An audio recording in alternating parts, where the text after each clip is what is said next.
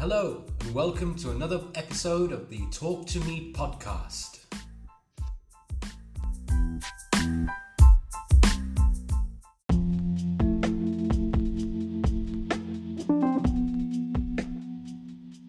In this episode, we will continue with Treasure Island by Robert Louis Stevenson.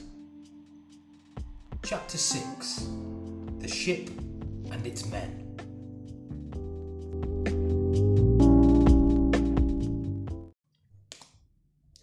We went out to the Hispaniola in a small boat.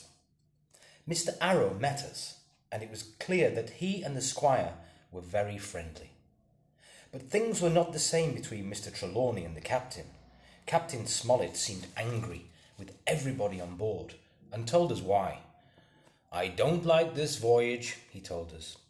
"I don't like the men, and I don't like my first officer." "Perhaps, sir, you don't like the ship," said the squire angrily. "I can't say that, sir, as I haven't sailed her yet," replied the captain. "She seems a good ship." "Possibly, sir, you don't like your employer either," said the squire. Now, let's not argue," said Dr. Livesey. He turned to the captain. "You say you don't like this voyage," he said. "Please explain." "I was employed, sir," said the captain, "on secret orders, and to sail this ship where that gentleman ordered me to sail it. Now I find every other man on this ship knows more than I do. I don't call that fair, do you?"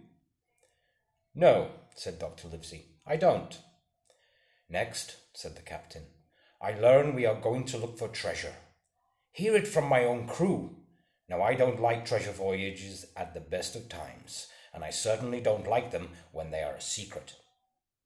Also, a captain is usually allowed to choose his own crew." "That's true," agreed the doctor. "And you don't like Mr. Arrow?" "No, sir," replied Captain Smollett. "He's too friendly with the crew." "Tell us what you want," said the doctor. "First of all, the men are putting the powder and weapons in the front of the ship," said the captain. "Now you have a good place under the cabin. Why not put them there?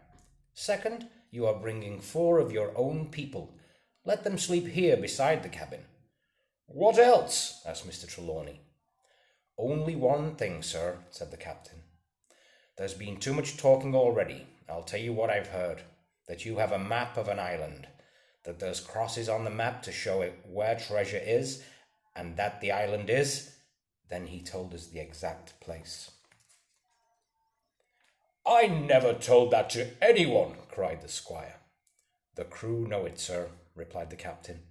"I don't know who has this map, but I want it to be kept secret even from me and Mr. Arrow. If not, I will ask you to let me leave the ship." "You want us to keep all this a secret," said the doctor, "and you want all the weapons and powder to be kept near us. In other words, you fear a mutiny." "I did not say that, sir," replied Captain Smollett. "No captain could go to sea believing that," and he went away. "Trelawney," said the doctor, "I believe you have managed to get 2 honest men on board, that man and John Silver."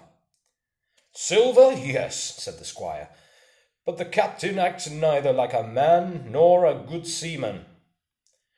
"Well," said the doctor, "we shall see."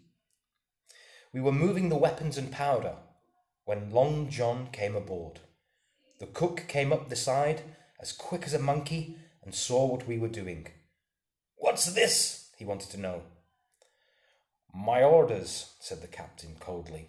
"You may go below, my man. The crew will want supper." "Yes, sir," said the cook, and disappeared quickly. "That's a good man, captain," said the doctor. "That may be, sir," replied the Captain Smollett.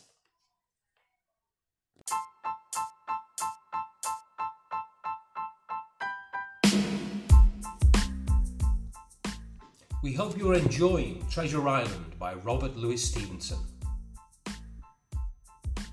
We hope to see you soon for the next chapter in the book. From all of us at the Talk to Me podcast, have a great day.